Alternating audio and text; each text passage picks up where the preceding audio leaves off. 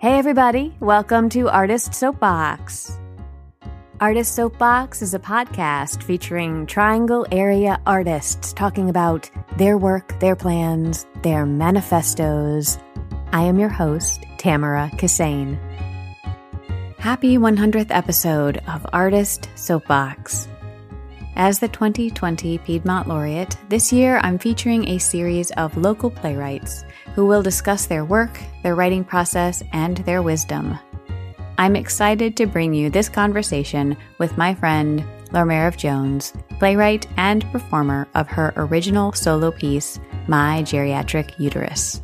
My Geriatric Uterus is a bold, brazen, and brash solo play that examines the expectations placed on women's bodies against the backdrop of late-stage capitalism. Written and performed by Lormeriv Jones, featuring music by Christopher Wood, My Geriatric Uterus premiered at the 2019 Cincinnati Fringe Festival and was the winner of the David C. Harriman Artist's Pick of the Fringe. In this conversation with Lormeriv Jones, we talk about the writing and development process for My Geriatric Uterus, collaborating while developing a solo piece, writing tips, self-care, and more. Lormeriv Jones is a freelance director, choreographer, and educator currently based in Raleigh. She received her MFA in theater from Sarah Lawrence College. Lormeriv has served as a director and choreographer at many theaters and high schools in the Triangle, including North Carolina State, Meredith College, Raleigh Charter High School, Raleigh Little Theater, and many more. She is also a deviser, playwright, and solo performer. She currently teaches at North Carolina State University and Meredith College, her alma mater, while continuing to freelance in all her areas of expertise. On a personal note, I happened to grow and expel 2 children from my own geriatric uterus. And yes, if you didn't know, geriatric pregnancy is a real thing that doctors put in your file if they don't write advanced maternal age or elderly multigravida instead. And depending on the doctor, during both of my pregnancies, especially my most recent one, I was definitely made to feel like I had somehow screwed up by not having my children at a younger age. And this was during a very healthy pregnancy with all signs pointing to healthy outcomes for both me and my child. In any case, I have a lot of feelings about how women's bodies are policed and managed, bullied, and shamed. These aggressions are things I have been tracking for as long as I can remember. It seems like everyone, feels like they have the right to have an opinion about a woman's body, except that woman. You'll hear Lormeriv talk about the choice not to have children, about the uterus and menstruation, aging, productivity, money, capitalism, and so on. And somehow, she manages to do so with some humor, some bite, and some singing. Enjoy the episode. Hi, Lormeriv. Thank you so much for this conversation. Absolutely. Thanks for having me. I'd like to talk about playwriting with you. Your last 2 pieces have been solo performance pieces, The Virgin Cookbook and My Geriatric Uterus. You perform solo. Did you write them as a solo playwright? The process for them was begun with the intention that I would be the only performer on stage. The first one was my thesis for grad school at Sarah Lawrence, and it sort of developed into a multi-character piece that also used music and object puppetry in the storytelling. And then for My Geriatric Uterus, again, I knew that I was going to be the only performer on stage, and it actually did morph a little bit because my partner in life and now in art as well is a musician. He plays several instruments, and I knew that I wanted there to be music in that show, and so he became a very useful resource. And so he popped out a couple of times in the show as sort of a sidekick type of character, but very briefly. Had like one section of text, which he was very troubled by having to memorize, but became a very minor character. It was still basically 15 pages of text, and 14 and a half of them were mine. Could you talk a little bit about your process for My Geriatric Uterus, since that's the most recent production? Sure, absolutely. I got the idea for my geriatric uterus in 2017. So this would have been shortly after the previous time that we spoke, because we spoke in like January of 2017, which is so weird to think about that that's how long this idea was in my head. But I was turning 34 in that year and was unemployed with a mountain of student debt and a master's degree and couldn't find a job. I had left a job basically due to poor management, and I was looking for new jobs that were non-theatrical. So I knew that it was going to be a bit of an uphill climb, but I've had, what I call secular jobs. I've had jobs in the non-theater world. I've been a standardized patient director. I've been an administrative assistant. I've been a manager. I've done jobs in the non-theater world. So I was thinking like at least an administrative assistant job, like something. And it was really heartbreaking to realize like, oh, right. Like I have a master's degree now, which with it comes a certain expectation of pay. And the reality being no one wants to pay someone an MFA salary for a job that is, and for a person with a BA or maybe even not that. And so I got really, really jaded and really, really upset and started doing a lot of reading about the concepts and the pitfalls of capitalism, which we talked about this briefly in my last interview. But basically just started thinking about I'm 34 and I feel useless and I'm about to be 35, which is like, the number of doom for women because it's when you're supposedly not supposed to be having kids anymore because your uterus is getting a little old. And I started like bringing all these concepts together and thinking about how they mended and literally did nothing else but think about that for the next 6 months to a year. So I applied to the Cincinnati Fringe Festival with this idea about a group of people. It wasn't originally thought of as a solo piece. It started as a group of people talking about how they got screwed by capitalism.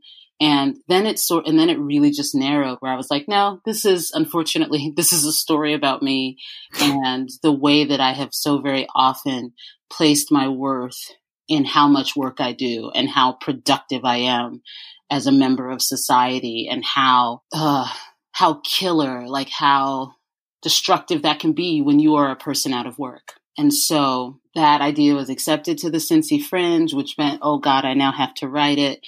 And the big thing that hit me is I am a woman of a certain age. I really like my life. I'm an artist. I really don't want to have kids. However, this thing inside of me has a different aim, has a different purpose. And in theory, and I'm not saying I subscribe to this, but in theory, its purpose has not been fulfilled. It has not, there it is, potential. Its potential has not been realized because uteruses are there, or uteri, depending on how you feel, are there to have babies. And I haven't done that. And so I decided that is a separate character from me. That idea is a separate character from who I am. What my uterus wants is very different from what I want. And that's a character. And oh, that's a puppet. And that's where the idea came from. I was like, oh my God, it's a puppet. And it's not going to be like a sock puppet. Like, it's not going to be like Sherry Lewis with Lamb Chop where it's like by my side. No, it needs to exist where my uterus actually is, just, in bigger form. And so that's where the character of Facetious Jones came to life. That's by the name of my uterus in the show.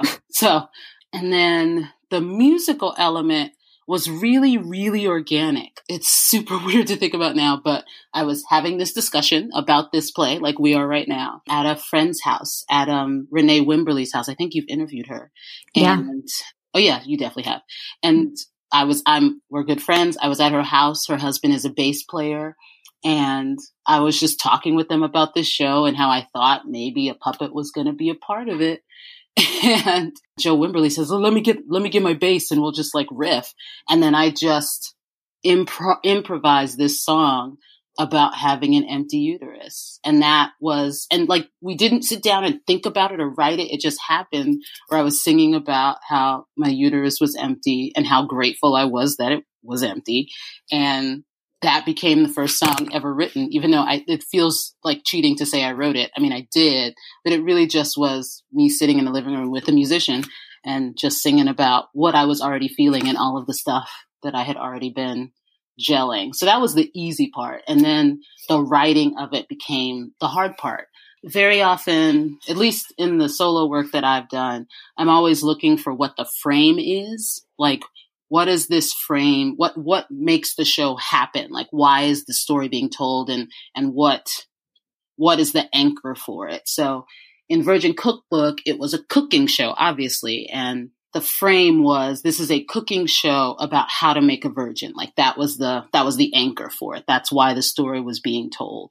And I was having trouble coming up with what is that for this show? Like, why does this character have a puppet of her uterus?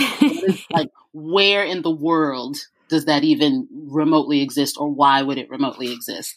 And it was actually my friend and collaborator, Jessica Hart, who served as my dramaturg for this show. We were communicating mostly via email and Google Drive. We were sharing stuff via Google Drive. And we were doing a lot of talking back and forth to each other on the Marco Polo app, which I just think is the greatest invention, because it's basically a way to leave a video message for someone. And then they watch it on their own time. And then, if they like you, they respond to you. And so sometimes I would get an idea and just need to talk it out with someone. And so I would use that app and say, this is what I'm thinking. These are the ingredients that I have. And it's a really great app because it's different from an email, because you don't necessarily need to curate it in any way. It doesn't necessarily need to make sense, and people get to hear it in your voice as opposed to trying to intuit what it would be in an email or even in a voicemail. They get to see your face. And so I would leave really long messages for Jessica saying, these are the ingredients I have, but I don't know what the frame is. And eventually, because of those Marco Polo conversations, she said, I really think that maybe this should be a kid's show, but a kid's show for adults. And I said, yep, that's it. That's exactly what it is. It's a kid's show. It's not for adults. It's specifically for millennials, because they are a very maligned group of people. And technically, I am one. I won't say exactly how old I am, but I'm what's called the elder millennial generation. So we're old enough to remember, analog internet and my so-called life. Sometimes we're called the Jordan Catalano generation because of that. But I'm on the elder edge of it. And so I was this is going to be a children's show for millennials. And that's really what got me started writing, because then I could write to that idea, at least, even though everything I wrote obviously didn't get used. But that gave me a way into the material, because I had a bunch of monologues and bits and ideas and obviously songs for the main character, not necessarily my uterus, but for the main character to sing. But I didn't really know how they all came together. So I'm hearing from you that you talked to other people. I mean, it seems self-evident, but not everybody does that. Some people like to go into their rooms and just write by themselves, and then they come out with a thing to share. But it sounds like part of your process was having conversations with lots of people. Absolutely. And I really want to emphasize that, because I feel very maligned by people for whom writing is their first thing. It's the thing they do. I get very self-conscious about calling myself a writer, because I don't write every day. And even if I'm working on a specific project, writing every day is not the thing that gets me going. It's collaboration with other people and acknowledgement that my idea is great, but the idea for how to execute it best might not be mine. There might be a smarter idea in the room. And for me, there's always a smarter idea in the room. And so, a lot of my writing was inspired or uplifted by other people's ideas. And it's not saying everyone else gave me an idea and then I just did what they said. Sometimes Jessica would say, what about this? And I would say, no, I don't think that's right. Do you have any other ideas? I was still the person making the decisions and writing to what seemed to work well for my piece. But yes, I'm still an actor first. And so doing stuff in the room and then having conversations in the room and then going away and writing and then coming back and saying, this is what I've got.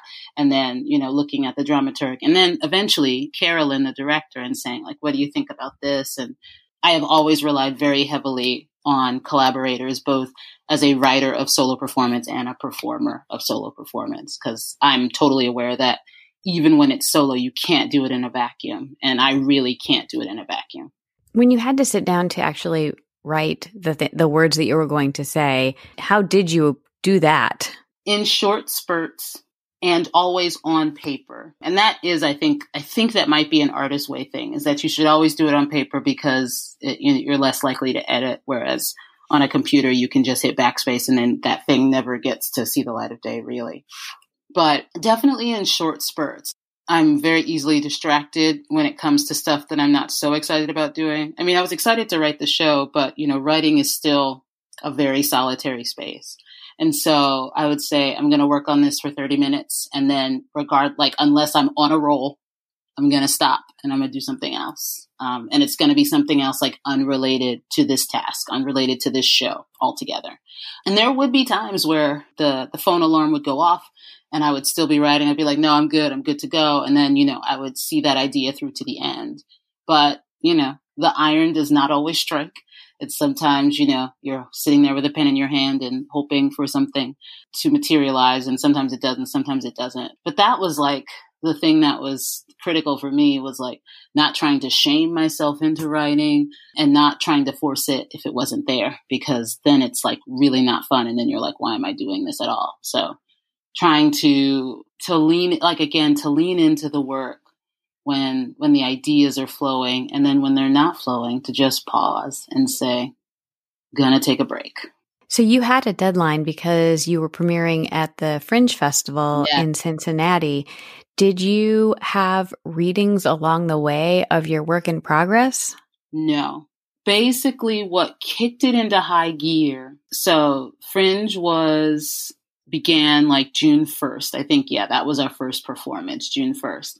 And our tech was sometime that prior weekend, Memorial Day weekend. My memory is that it was around March that Jessica said, I think this is a children's show for adults. And that really helped me a lot, because up until then I had no idea what the show was. And then I wrote to that very slowly. I am not going to pretend like all of a sudden it was all there. I wrote to that idea very slowly. And basically what happened is, because of that concept, because of that idea, is I began writing bits. Very often we think of playwrights as writing in order. Like, this scene is here. They start with an opening scene and then they may jump around. But for my purposes, and also because of the nature of what a children's show is, I basically began writing segments. This is the segment that's all about menstruation, because that is a part of having a uterus. And so I would write bits about that. And that would be a segment, so to speak. And then we knew it's a kid's show, so we probably need an intro. So Christopher wrote, I said, I want an intro song. And this was what was great about working with Christopher, is that I could say, I want a song like this. And then he would just go write it. He's really, really great at creating pastiche when you tell him what you want. So I said, the theme song for this show should be a mixture of Sesame Street, the Sesame Street theme, and the Mr. Rogers theme. I said, I don't know what the lyrics are going to be about yet. I don't know what that is, but let's start with the music and then we can add lyrics later. So we wrote that, and then I knew that I was going to need, some sort of intro to the, quote, studio audience, which is also, the real audience for the theater. So I was like, and then I definitely did an intro talking about what is this show? Oh, it's a show for millennials, blah, blah, blah. So that's basically the answer to your question. Is I had a bunch of segments and I didn't know what the connective tissue for each of those segments was going to be, but I knew that I had a bit about menstruation, a bit about, your mother wanting you to have kids, and that's an awkward conversation when you tell her you're not. I had segments, but the director and Jessica, the dramaturg, to a certain extent, really helped me figure out is what is that connective tissue? Because that's transitions, especially when you're writing it and you're going to be performing it. It's really hard to think about what the transitions between things are going to be. So that's how the writing came. It was definitely very isolated bits, which, for a kid's show, that really it works to your advantage. Segments on those things are never particularly long anyway, but also in a way like writing to the concept. I know this was very well received in Cincinnati, and you are looking ahead to remount it. Mm-hmm. How much is going to change between the first showing and subsequent showings based on the feedback? Like, how are you going to handle that rewriting process if you are planning to do any kind of editing? I am. And the question of how much remains to be seen. Not right after, but a couple of weeks. I basically moved right after the Fringe Festival was over. I left Cincinnati and came back to Raleigh. But shortly after I arrived, I had a FaceTime conversation with both my director, who was in Cincinnati, and my dramaturg, who was in New York. Again, use your technology, folks. You're already paying for it. And we had what we called a postmortem meeting where we all basically spoke about what we would change, what the things that we started with the good. What do you really like about the show? What really struck the show for you? And, obviously my director had seen it. My dramaturg hadn't. So she could only go based on the script. So all three of us talked about what we really loved about the work, what we thought maybe had room in it to grow or needed maybe more polishing that couldn't happen in the, basically 3-week period that we rehearsed. And then we talked very briefly, and I do mean briefly, about what the audience response was, which is an interesting, it's really could be a whole other podcast episode, Tamara, because I knew that I was writing a show for people my age and younger. Like I said, I'm on the elder end of the millennial spectrum. And Cincy Fringe has basically 2 large contingents. It's really the people under 40, like me, at least for a few more years. And then the people over 40, like these, some of whom are boomers, but most of whom are Gen Xers that very often frequent the festival. And the difference in response between those two groups of people was really astonishing. And so, we acknowledged that there was a distinct difference in response dependent on age, also to a smaller extent dependent on gender, but definitely on age.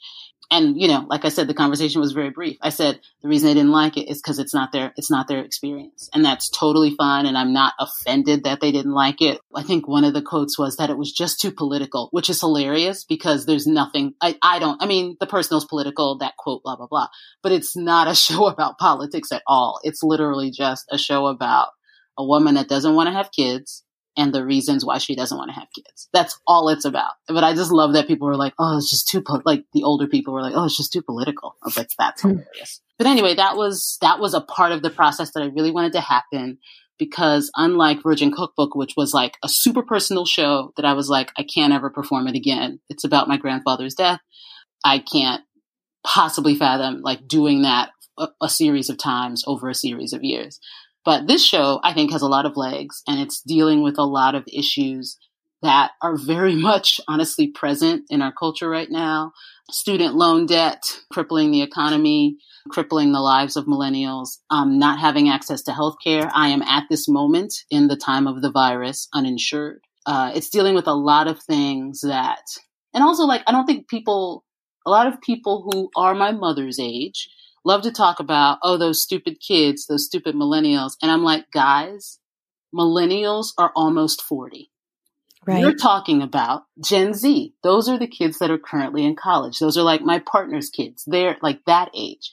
Millennials are adults. Many of them have kids. And yes, they still have crippling student debt and they still have insecurity when it comes to healthcare. The kids, first of all, stop whining about the kids because it just makes you sound like your parents. And also acknowledge that there's a whole generation of people who are adults under you that are really struggling. Yeah. So that was a really important part of the process because I felt like this was a show that is still very relevant topically. And I think as time goes on in our present tense, will continue to be very relevant. If you wanted to advise someone who was interested in writing a play for solo performance, what advice would you give to that person? I think people secretly want to do this, but then when they actually start to do it, it seems very overwhelming. Yeah. My advice is find your people. And what that means is the people that you trust to help guide you in your vision. You know, like you've interviewed so many people on this podcast with such different and vast talents. And I can't think of one of them that has ever said, yeah, I do this all by myself with absolutely no assistance or help or support. And I think that that people that maybe are not as familiar with solo performance kind of assume like it's a one-man band. And I know that there are people that function that way, and good for them. But especially if you are wanting to do this and starting out in this, and I've had friends approach me and say like, would you do that? Like, would you be my accountability person and help me? And I'm like, yes, because it's so much easier to do it when it's not your idea, when you're not married to it in a certain way. But yeah, find the people that you trust. Like find an artistic family, and a family really can be two people. So, if there's one person that you're like, I really trust this person to help me see it through, to help me to bounce ideas off of. And that's what's really important, is like someone that maybe doesn't think and or tell stories exactly the way that you do, but who respects the way that you tell stories, understands the way that you tell stories, and what your strengths are as a performer, as an actor. Find those people, that person, and let them be the person that's like, okay, like this is where I see this is going, and here are some prompts to sort of spark your writing and to really just bounce ideas off of. I had no idea, honestly, that the Uterus was going to sing. I did not see that. I did not see, first of all, great, awesome. Now as a puppeteer, I have to figure out how to make this thing, realistically sing. There's another problem to solve. But it was definitely not my idea. Either Jessica or Carolyn said, I think the Uterus wants to sing. And I was like, well, damn. And so what does this song sound like? Cause I'm going to go to my musician man friend and say, so what does this song sound like? And Carolyn said, I think it should be like Ursula. It should be, poor unfortunate souls type song about how she has to destroy the person that's housing her in order to have kids. Because so few people talk about like how many women die from ovarian cancer every year and or uterine cancer. And so that became like a thing in the show is, she's going to sing about how she's, going to develop abnormal cells. So yeah, find your people, find the people that their specialty doesn't have to be solo performance. Like Carolyn had never directed a solo show before this one, but I knew that she understood my language. She knew what my strengths were as a performer. She had never directed puppets before, but that was a new skill she acquired because again, she knew what the purpose of that character in the story was. And then, I could figure out the puppet stuff on my own. So find your people. And then if you are not like already tied to a performance date, just set a deadline. Like that's the hardest thing for me is I write best under pressure, which, with people saying like, now's the time to write while you're social distancing. I'm like, no, it's not. I have nothing to write for. Like coming up, like time doesn't exist anymore. But like try and like let that other person or those people that are your artistic family be the people that say, this is when it should be ready. And like ready is a very loose word. Like Tech Weekend, that script was still developing. I think we went through I think there were 7 or 8 drafts. I think by the time Tech came, we were on draft 7. And I think there was one more draft where I just finalized things and that was 8. But yeah, like if I show you draft 1 of my script and then I show you draft 8, they look nothing alike. So ready is a very loose phrase. And if you have the ability or if you have the time in your schedule, like don't assume that, when you say this is the due date and then you turn it in, like that it's not going to continue to morph once you start to rehearse it, once you start to practice it, once you realize, that transition doesn't work because tonally, what we end on isn't great for what we go to or whatever it is. Just give yourself space to know that it's going to continue to morph like any good theatrical piece does. Try to set deadlines. I understand that struggle. Oh God. Like I was like, oh, there's a show on June 1st. Something needs to be performed on June 1st. I don't know what it's going to be. Like I really didn't know even on May 1st what it was going to be. That script was nowhere near done on a month before it was to open. Things happen fast. So yeah, try to write to a date, even if you don't have a performance date set up already, and find your artistic family. Obviously, the uterus puppet is very intriguing and is a bold choice, especially now that we all know that it sings. Mm-hmm.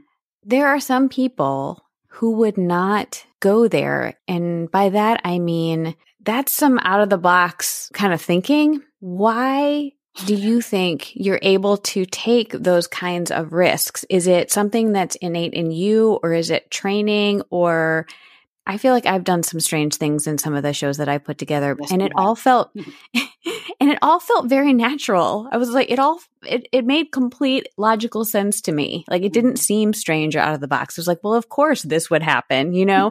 And so you were talking about like secular versus theater jobs. Mm-hmm. And I don't know if there is a quote, you know, secular versus like theatrical way of thinking, but these choices seem very natural to me. And although I'm surprised that you have this puppet, I'm like, oh yeah, okay, you know, uteruses, they're important. Like, let's have one sing. That sounds great, you know? So talk about how you're able to access that creative spirit.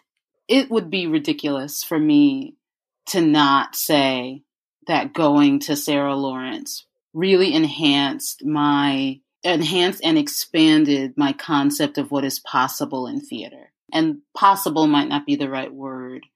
I always knew what was possible, but I guess what I was capable of making. I think that's probably the more precise, specific statement.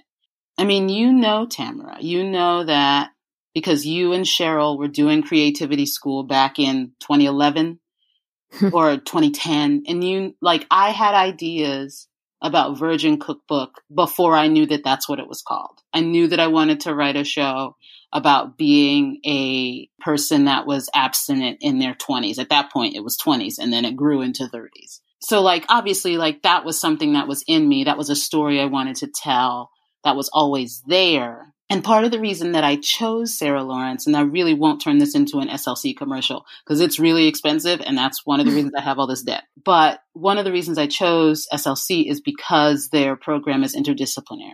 I got to take a puppetry class with one of the best puppeteers in the country, with a couple of the best puppeteers in the country. Actually, I got to take it with more than one. I got to take a solo playwriting course. I got to take dance classes as part of my education. Anyway, so I was just leaning into stuff that I was interested in a theatrical context. And so it really just expanded my vision of what I could make as an individual and how to do that, quite frankly, collaboratively with other people, with other art makers with some of the same abilities and also very different abilities. And just in terms of subject matter and I guess taking risks, I kind of roll my eyes a little bit at the word risk because I obviously, the running joke is when am I going to make a solo performance that's not about a body part? That's not about my hymen. That's not about my vagina or my vulva. When this is now a thing. Someone already said oh, this is a trilogy and the next one's going to be menopause. And I was like, wait, I have to wait 15 years before I write the next part of this trilogy. I have a vague memory of talking about Virgin Cookbook and the response to it and people talking about how feminist it was. And I was like, oh, is it? I was really just writing about how annoyed I was by people commenting on my sexuality. But this, going into this process, I had, that knowledge, that lens. And I, again, leaned really hard into that. I was like, oh yeah, when I write stuff about my experience as a woman, it always comes out feminist, even if I'm not writing about being a feminist. This show is not about being a feminist. It is about choice. Obviously, it's about, choice to bear children or not. But I'm not saying no one should have babies. I'm just saying we shouldn't fault women that don't want to have them. And so going into this, I knew that that was a really important message and that I was not the only 30-something woman that felt that way or had a mother that was really, we're fine now, but, disappointed by the fact that I wasn't going to have kids. And to me, it's not risky, because we've been watching men talk about their sexuality and their urges for however many years in the American theater. And also just the thing that has been the most amusing post this show, which, yes, won an award. It was very nice. But the most rewarding thing has been people saying, I think of you every time I take my birth control, Lamarif. Or I changed my birth control alarm on my phone to the one that you used in the show, which is the one that I use in real life because I loved your show so much. Or, Lamarif, like these are literal texts I get. Or Lamarif, like, I'm really cramping really bad today. And all I can think about is my uterus yelling at me in an Italian accent, which just has an Italian accent. Ish. It's really a New York accent, but I guess it came out Italian because I'm terrible at dialects. Not one of my friends. So is it risky? Maybe. Is it risky because we're talking about women's bodies in a very blunt way and we don't do that as a society because women have been shamed for their sexuality and for having bodies and minds and having any independent thoughts of their own forever? Sure. I don't really think there's anything particularly risky about my show, except that, yes, I'm giving voice to women's bodies and to unpopular women's point of views about childbearing, about capitalism and how I think it's awful for our society, about stuff that people care about, and especially lots of women of my generation, for sure. So in that way, it's not risky at all. I'm just writing. I'm very much in the writing what I know space. And what do I know better than my body? And I know that my experiences as a woman, as a Black woman, as a woman without children, as a woman with student debt, as an unmarried woman, which is a whole nother show I should write. Those experiences are very personal to me, but they are not singular. And there are a plethora of women that have those experiences and deserve to sit in a theater and sing about menstruation and have fun and laugh doing it. There's nothing that gives me more joy than a song about menstruation that's also a sing-along. If that's risky, then gosh darn it, then I'm a risk taker, and come see my show when it happens in Raleigh. Is there anything that you would like to talk about before we wrap up? Just, it's okay to not suffer making your art. That's what I want to end with. It is okay to feel supported and not overwhelmed and not pulling your hair out and not anxious, and to just have an artistic process that is without suffering or trauma. That is a possible thing, and that is the world I want to live in and the space that I'm trying to create for myself, for other people that I collaborate with, and for my students especially. You know, they've heard this whole struggling artist myth, and I'm trying to beat it out of them before they graduate. You can make art and still be a healthy human being and take care of yourself and not traumatize yourself in the process. I love it. Thank you so much for all of your wisdom, and I can't wait to see the show when it goes up. I can't either. It's going to be good.